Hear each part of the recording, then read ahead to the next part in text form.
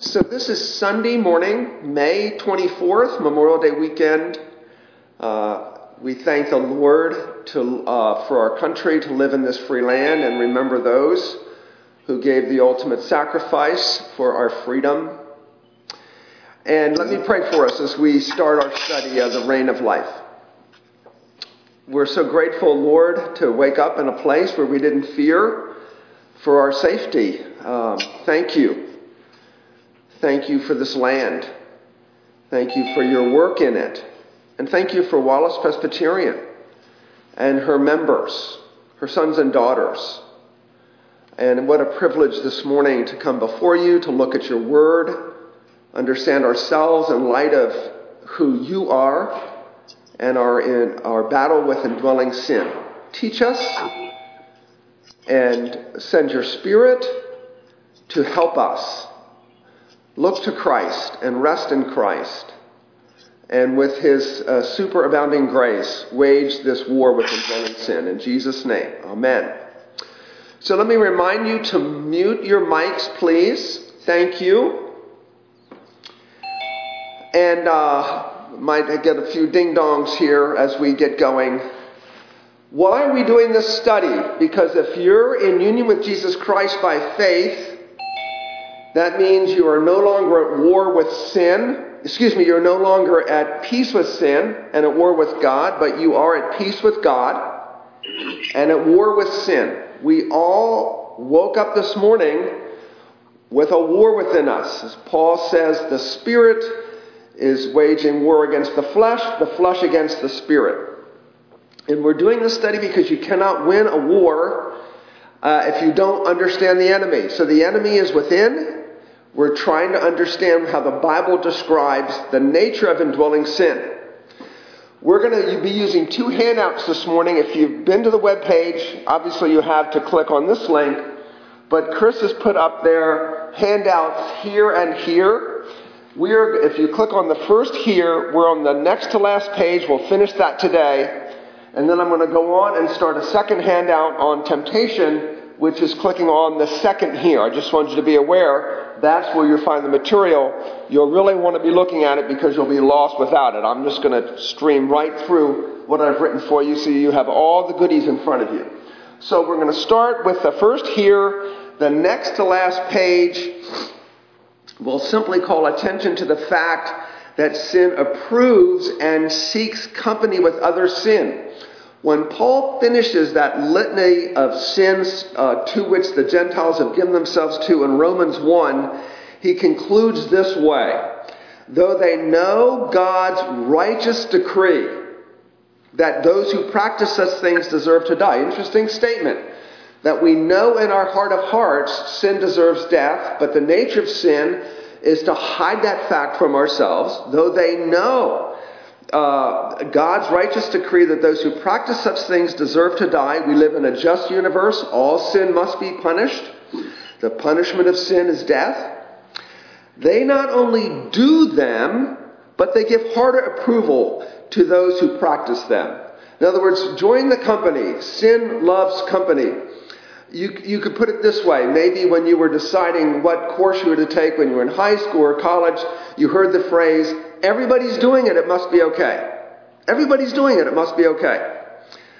True confessions, everybody's going fast on the Beltway right now. So I go fast with them. Everybody's doing it, it must be okay. It can't be wrong. Of course, we never determine morality by counting noses, do we? We determine morality by what God says is righteous and true and just and holy and good.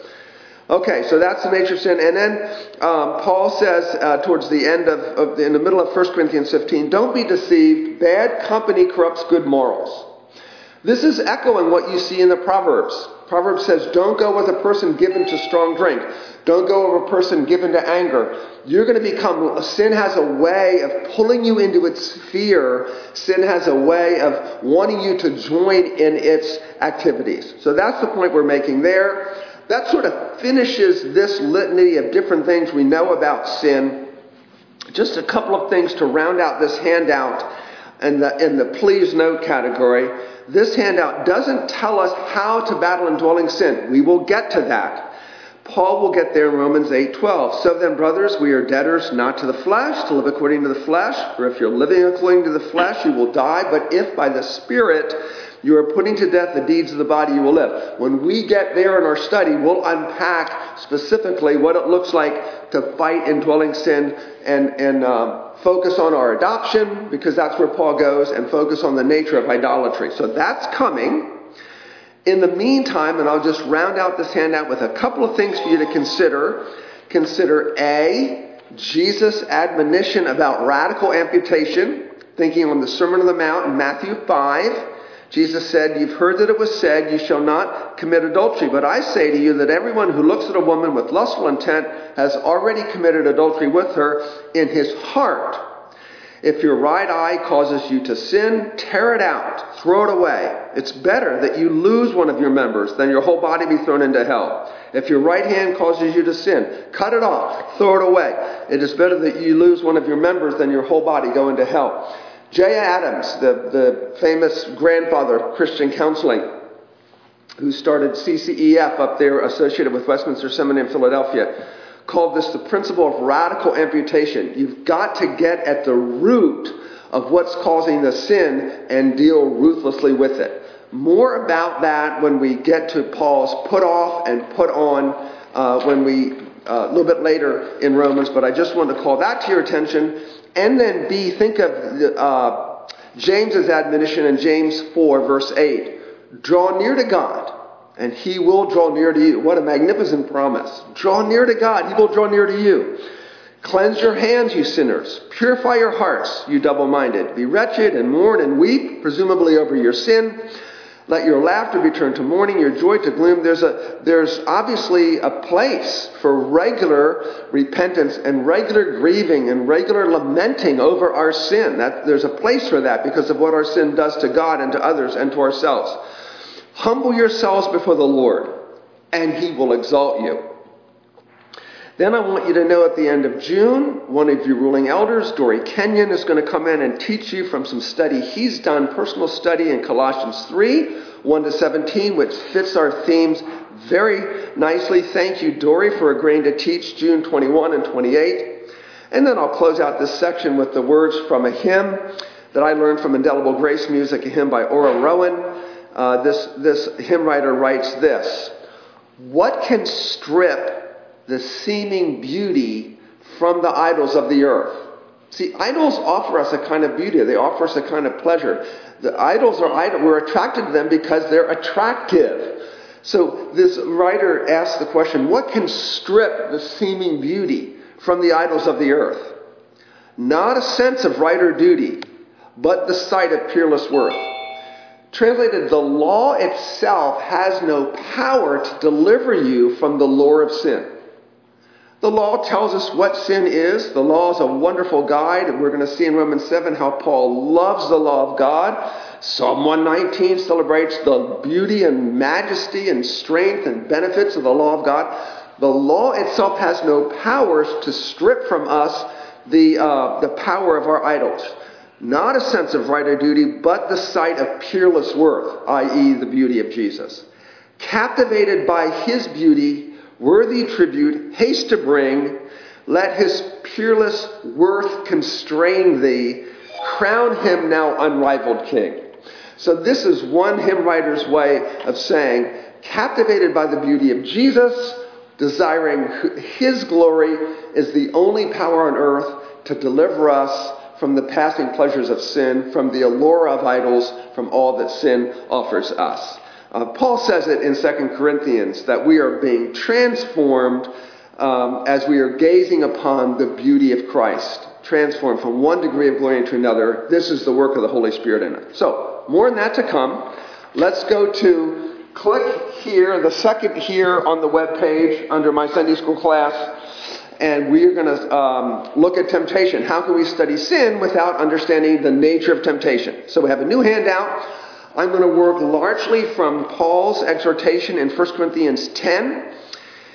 And I'll read this for us, and then we're going to just tease this out in as much time as it takes. So, 1 Corinthians 10, skipping through the first 5 verses, and beginning at verse 6 of 1 Corinthians 10, Paul writes, Now, these things that Israel, so many of the Israelites died in unbelief in the wilderness, these things took place as examples for us. So we got to sit up and listen. We got to take a look at it. We got to understand it. And Paul's going to help us do that.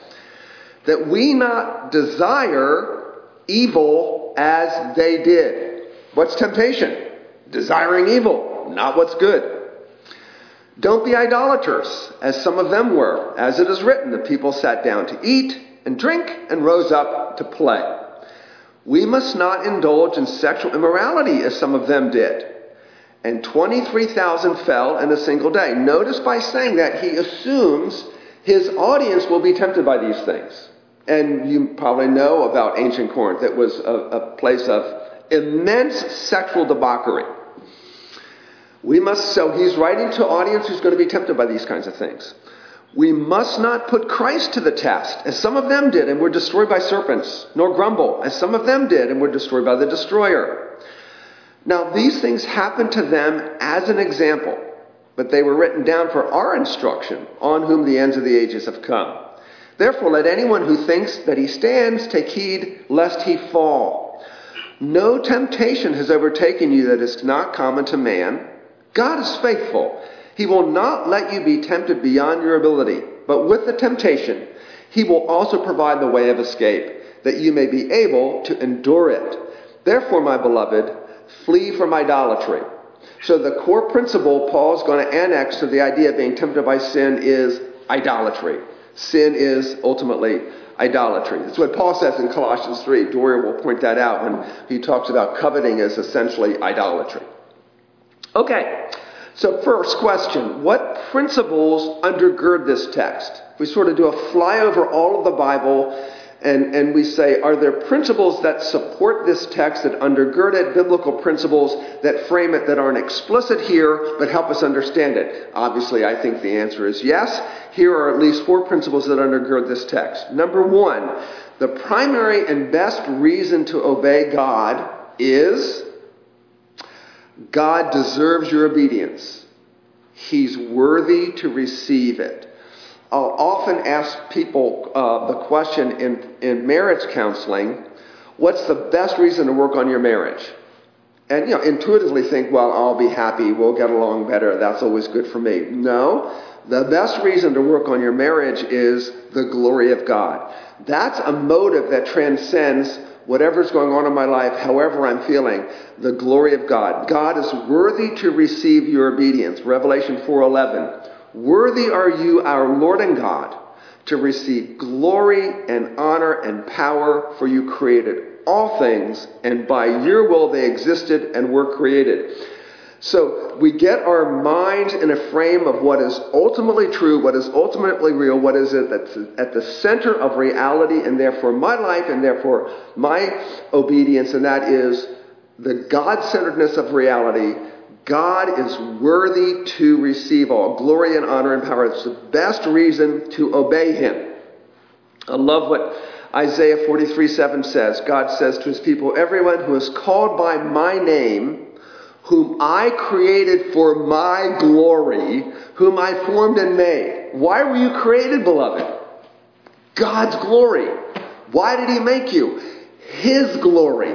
And we'll never ultimately be satisfied, we'll never ultimately be human till we are finding our heart's satisfaction in that fact, living for God's glory. Sin would have us distracted, would hide that fact from us, would live for inferior glories, and ultimately for our own glory. So every day is really a battle. For whose glory will you live, your own or for God's? Paul writes in 1 Thessalonians 2 and elsewhere, but here's just one example. We exhorted each of you and encouraged you and charged you. Right? Did you get the point? Encouraged, exhorted, charged you to walk in a manner worthy of God. Walk in a manner worthy of God. Let the way you live, walk is the entire way you conduct your life, thought, word, and deed. Let the way you conduct your life match the glory of God. Be worthy of God. Something God could put his stamp on. Something God could put his name on. Walk in a manner worthy of God, who calls you into his own kingdom and glory. So that invites you to ask, God is called me from darkness to light, from death to life, from captivity to Satan, to himself. What sort of kingdom has God called me to walk in? What is that kingdom like? It's a kingdom of grace and mercy. It's a kingdom of truth. It's a kingdom of righteousness. It's a kingdom inaugurated by a king of immense self-sacrifice. Right? Jesus has brought us into this kingdom through the agony of his cross and the glory of his resurrection. So it's a kingdom of life. It's a kingdom of death to self. It's a kingdom of other-centeredness. So just think about, okay, that's the kind of kingdom God has called me into. Where in my life am I missing that mark? Where am I overstepping those bounds? How is my life comporting to those kinds of glories and qualities? That's the first principle undergirding the text. The reason we obey God is he is worthy of our obedience. This is what brings glory to him. And related is number 2, true humanity is defined by the Creator, not the created. Only God has the right to say what it means to be human because we didn't create ourselves. We're not self-created. There is a Creator, and he's the one who tells us what it means to walk in a way that finds true humanity in this life. Somebody needs to mute themselves. Check your mute buttons, guys. Number 2, Psalm 100, verse 3, know that the Lord, he is God. It is he who made us, and we are his. Because he made us, we're his. We are his people, the sheep of his pasture. One of the things I'll mention in my sermon this morning is this wonderful phrase in our text in 1 Peter 2:9 that we're a people for God's own possession. That is just so magnificent, so precious. I've decided to take a whole sermon next week looking at that one phrase. What does it mean to belong to God in Jesus Christ? Number 3, third principle undergirding this text. If we look at the nature of temptation. Third principle, obedience is good for you. Obedience is good for you. Over and over again, the Bible places blessing upon obedience. So Psalm 1, how blessed is the man who walks in the ways of the Lord. You're blessed if you walk in his ways. Psalm 112, verse 1, how blessed is the man who fears the Lord. The Bible sets this out to appeal to our sense of, do I really want to be happy? Do I want to be satisfied? Do I want to be fulfilled? Of course, I've got to be that on God's terms. But the Bible promises, this is the Beatitudes, how blessed, how happy are those who do this, this, and this. So the Bible appeals to our sense of what is right and good for us. Again, the first motivation, the glory of God. But secondly, obedience is good for us. The Bible puts that prospect out in front of us. We need that incentive, as it were, among others. And the fourth principle, and we'll take some time to tease it out this morning, is this.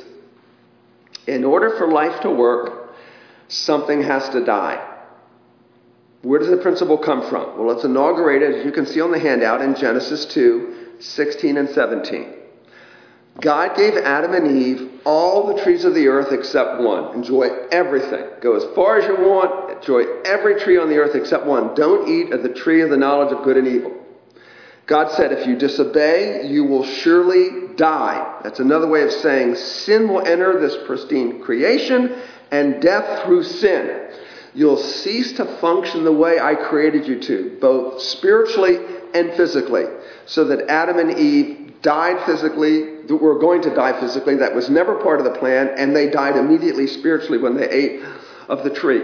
So, life works if you put to death the desire to disobey God.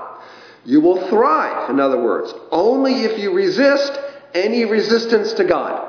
That's how you're going to find life. So there's the principle. It's inaugurated in the garden. In order for life to work, something has to die.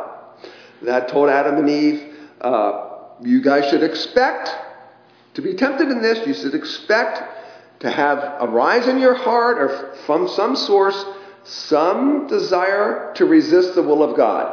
Whenever you sense it, kill it. Put it to death. There's the principle inaugurated. In order for life to work, something has to die. As you know, it was tested in Genesis 3. Satan enters the garden with a lie about God's word. Has God said? So what's on trial in the garden initially is the veracity of the Word of God. Has God said you shall not die? Can that word be trusted? So the essence of Satan's lie is God can't be trusted. He isn't good. It's really impugning the goodness of God. You must find happiness, Satan is saying, on your own terms, not God's. Implicit in Satan's temptation is this: you can sin without consequences. And so our fallen heart's impulse, ever since Adam and Eve fell and we inherited that sinful nature, our heart's impulse is to distrust God and trust ourselves. We're all born that way. When Proverbs 22 talks about foolishness being bound up in the heart of a child, that's part of that foolishness. We tenaciously distrust God and trust ourselves. That's why it's so hard, humanly speaking, for people to come to faith. They find it difficult to trust God. That's why God's the one that has to give us the gift of faith. He has to create that trust in us. It just isn't there. So you should assume if indwelling sin is still in you, and it is, and you woke up this morning at war with indwelling sin, one of the things that is still in sin is a distrust of God and a trust of self. So you should expect to see those kinds of things want to rise up in your heart and show their ugly faces. And so therefore, look for a lie at the heart of sin. Every sin involves a lie. And you might add half-truths. There are often half-truths. So Janice and I love the Back to the Future movies, and we watched Back to the Future 3 the other day. And how does Back to the Future 3 end? Back to the Future 3 ends with Doc saying to Marty, "Marty, your future hasn't been written. It's up to you to make it what it is." Which, that's progressivism, right? You're your own interpreter. You have to be your own boss, the captain of your own ship, the master of your own fate. So there's a kernel of truth in that. The lie is, no, there's a big God who's in control of your life. And God has a plan for your life. And it's a wonderful plan. If there's a God, then God is working out that plan. That's why the psalmist prays, "Fulfill your good purposes for me, Lord." The half-truth is, we are responsible before God to walk with God, to walk responsibly with God, and to see that we are faithful stewards of the lives God's given us, the gifts God's given us, the resources God's given us. There's kind of a truth in that, right? My future is out there, and I'm a responsible moral agent to do with time and opportunity and my life the things that would bring glory to God. But the lie is, my future's been written. God's numbered my days. God ordained the moment I was born. God has ordained the moment I will die. God's completely in control of that. I can put that to rest. And now, having said that, how do I live responsibly, seeking to be a good steward of everything God has given me in my life? Okay, that's just an example of that. So look for the lies, look for the half-truths, and all of the kinds of things that are barraging you in the media and entertainment. This is why the devil is called the deceiver, the liar, the destroyer, the murderer, the accuser, and the slanderer. These are the kinds of things you should expect from the devil. So no wonder that gives meaning to what Proverbs 3 says, how Solomon writes in Proverbs 3, beginning at verse 5. If it's true that there's this thing in our hearts, an indwelling sin, an innate distrust in God and trust in self, no wonder, Proverbs 3 says, trust in the Lord with all your heart. Don't lean on your own understanding. He's saying that because that's your inclination. It's to lean on your own understanding. There's no inclination in us to trust in the Lord. That's what parents need to teach their kids. That's what we need to encourage one another with. Trust in the Lord with all your heart. Don't lean on your own understanding. How do you do that? In all your ways acknowledge Him, and He'll make your path straight. Trust God to ultimately direct your path tomorrow. Your job today is to acknowledge Him, delight in His laws, etc. And then he says it, the same thing in different words. Verse 7, be not wise in your own eyes. Why does he tell us that? Because that is our natural inclination, to trust ourselves, to be wise in our own eyes. Fear the Lord. turn away from evil. The presumption is there, we're going to have evil along the path of life. We're going to be tempted with all different kinds of things. When we see it, we turn away from it in the fear of the Lord, wanting his glory more than anything else. And here's this wonderful promise. It will be healing to your flesh and refreshment to your bones. Okay, there is the principle. What's the principle? In order for life to work, something must be killed. We saw that's inaugurated in Genesis 2. The principle is tested in Genesis 3. And what are the principle's implications? For life to work, Adam and Eve, let's go back to the garden there, they needed to either kill the lie and the liar, the serpent. Why not club the serpent? How dare you come into this beautiful, perfect creation where we are enjoying unbridled fellowship with the Creator. We're knowing each other without sin. They couldn't put it that way because they didn't know what sin was yet. How dare you come in here with lies? Go to hell, devil, right? That's what they should have said. They should have killed the lie or the liar. That was okay to say, I think. Thus exercising their God-given dominion over the creation. God gave them dominion over the creation. They either had to kill the liar, or the only alternative, the awful alternative, was to kill the truth, God's word. And inexplicably, they chose to kill God's word. Satan dressed up sin in virtue's colors.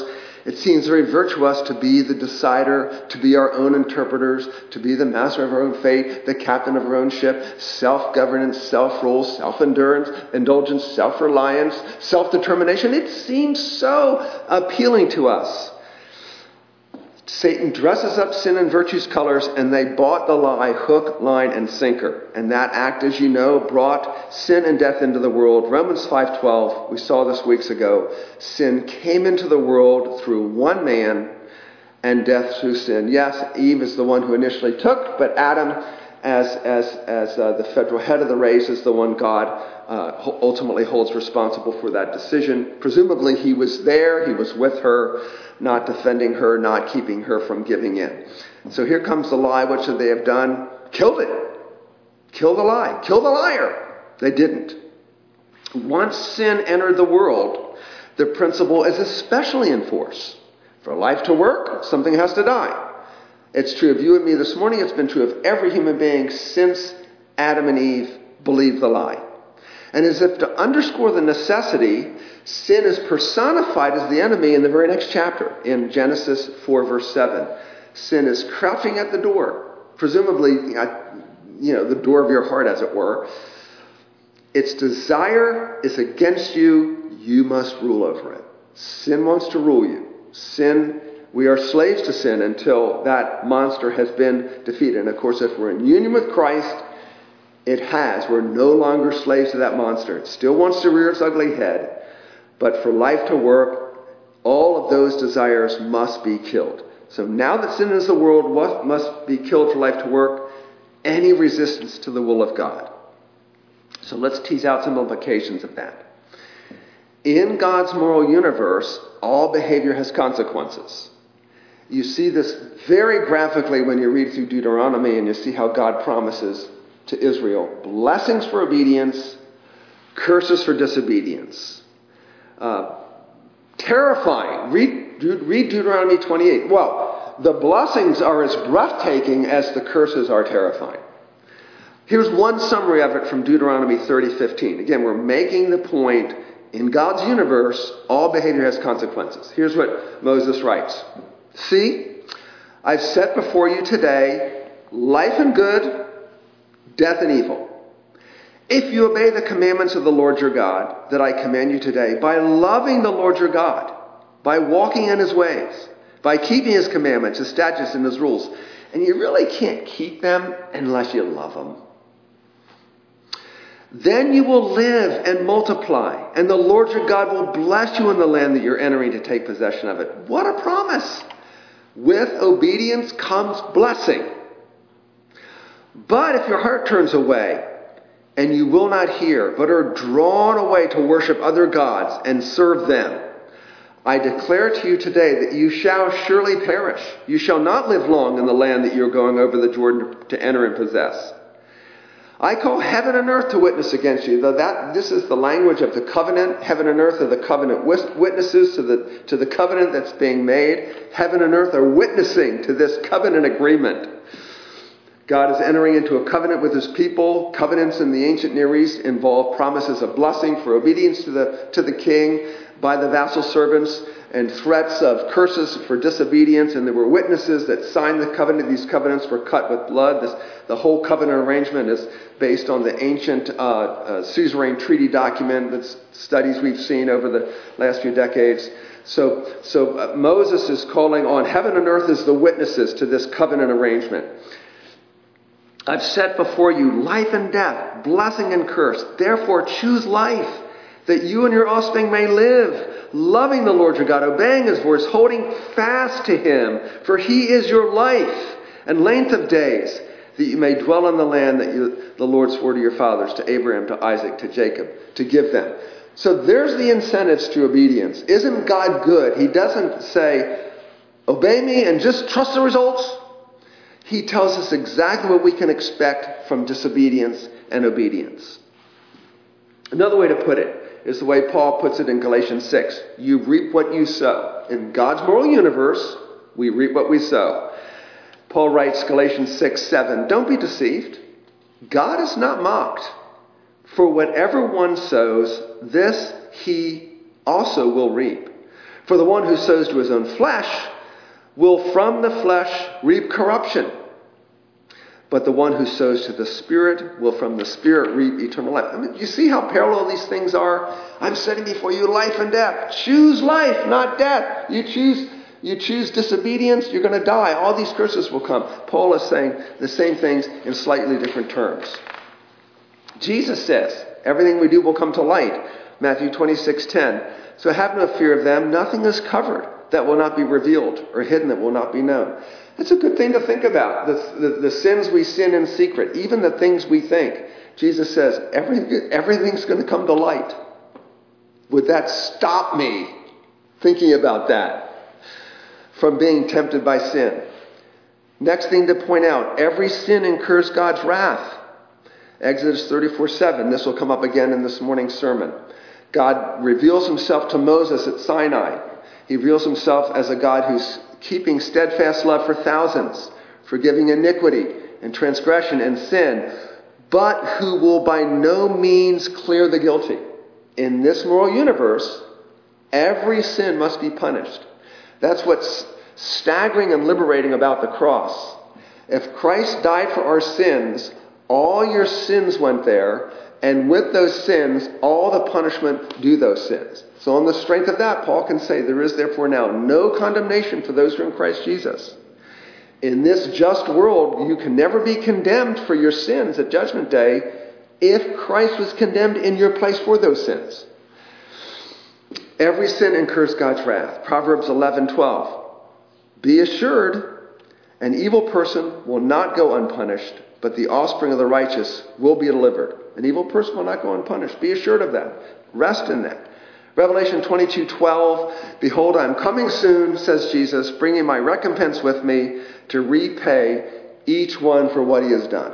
In this universe, everyone's going to be justly rewarded for what they've done. That will not be a judgment of condemnation for believers, but a judgment of rewards for what we've done for him. God notices, God cares, God will reward us. Stunning, amazing.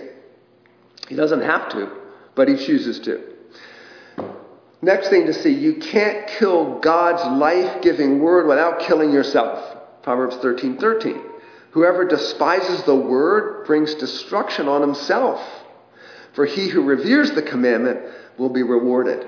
Supposed to sit up, take notice of that, and think, okay, if I break God's life-giving word, that has to bring death. It has to bring harm to me. So the next one is sort of a corollary to that. You can't break God's law without breaking yourself. Proverbs 10:29, the way of the Lord is a stronghold for the blameless, but destruction to evildoers. So spiritual death means the reigning impulse of the human heart is self-rule and rejection of God and his rule. That's the reigning impulse of your heart. I want to rule myself. I don't want God ruling over me. This is why God calls Israel obstinate. They refuse to do things God's way. And rebellious. You insist on doing things your way. Right? Two sides of the same coin. Deuteronomy 12:8. You shall not do according to all that they are doing here, everyone doing what is right in his own eyes. So where does that inclination, where does that proclivity come from? Everyone doing what is right in his own eyes. This inbred self-trust and distrust of God. I'll be my own interpreter of reality. Thank you very much. Just leave me alone. I'll decide for me what is right and wrong. That's every man doing what is right in his own eyes. And you realize any culture where people live that way ultimately ends up in chaos. Because if you do what's right in your eyes and I do what's right in my eyes, what is to constrain us from ultimately destroying each other? Because it must end up in the end that it's survival of the fittest wins the day. I'm going to do what preserves my life at the expense of anything that gets in my way. So but here's what's tragic. You tend to hide that fact from yourself. Proverbs 14:12. I think one of the most important verses in all the Bible. There is a way which seems right to a man. Seems right to me. Where does that come from?